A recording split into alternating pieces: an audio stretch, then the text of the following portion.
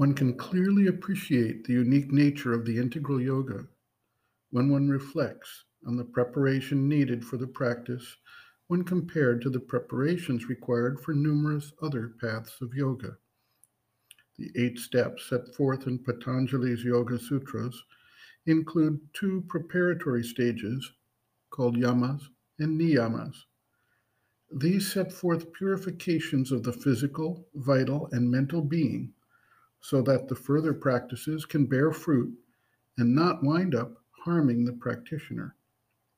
Similar requirements are set forth for many paths of spiritual discipline, one way or the other, to ensure the individual can focus, not become distracted, and hold the energy without spilling it or breaking down the body life mind complex. Some individuals, like Milarepa, require extensive preparation through hard physical labor. Others are asked to practice silence or devotional prayers to quiet the mind and open the heart. Some require extensive preparation of the physical body so as to have it acquire a perfect seat, asana, that is steady, firm, and which can be maintained for long periods of time as meditation develops. Every yogic path, every spiritual discipline, asks the practitioner to first undertake exercises of this sort so as to ready the being for the arduous efforts and tests that arise along the way. For the integral yoga, all of these preparations are subsumed under a more general prescription of becoming conscious. The process and the result of becoming conscious inevitably leads to the type of purifications asked for in the numerous other paths of spirituality. The other day, a seeker asked what role Hatha Yoga or Raja Yoga play for a practitioner of the integral yoga. Neither of these are necessarily required for the integral yoga, but may become part of the process at some stage or another as the conscious seeker addresses issues that arise in the course of the sadhana. Every science, every branch of human knowledge, human activity, and human energy may be called to play a role at a certain stage. The conscious individual learns to wield these tools to address difficulties or to support progress in the mind, life energy, or the body to the extent that he finds they will aid the process and without being attached to them as permanent stages.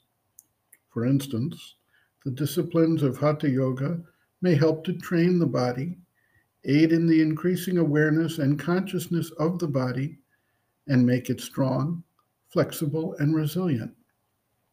The disciplines of Raja Yoga may do something similar for the nervous envelope and the mind.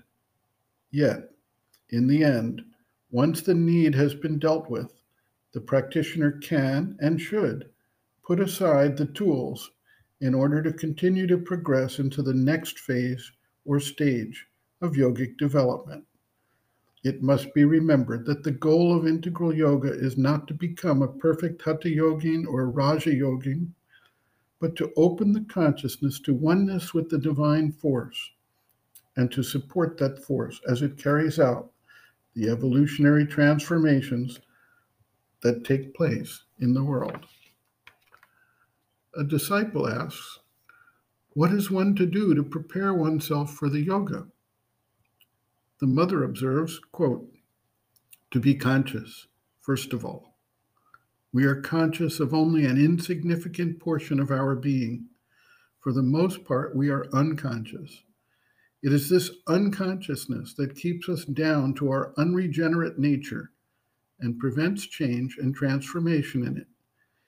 It is through unconsciousness that the undivine forces enter into us and make us their slaves. You are to be conscious of yourself. You must awake to your nature and movements. You must know why and how you do things or feel or think them. You must understand your motives and impulses, the forces, hidden and apparent, that move you. In fact, you must, as it were, take to pieces the entire machinery of your being Once you are conscious, it means that you can distinguish and sift things. You can see which are the forces that pull you down and which help you on. End quote. Reference Sri Aurobindo and the Mother, Growing Within the Psychology of Inner Development, Chapter 1, Emergence from Unconsciousness, page 13.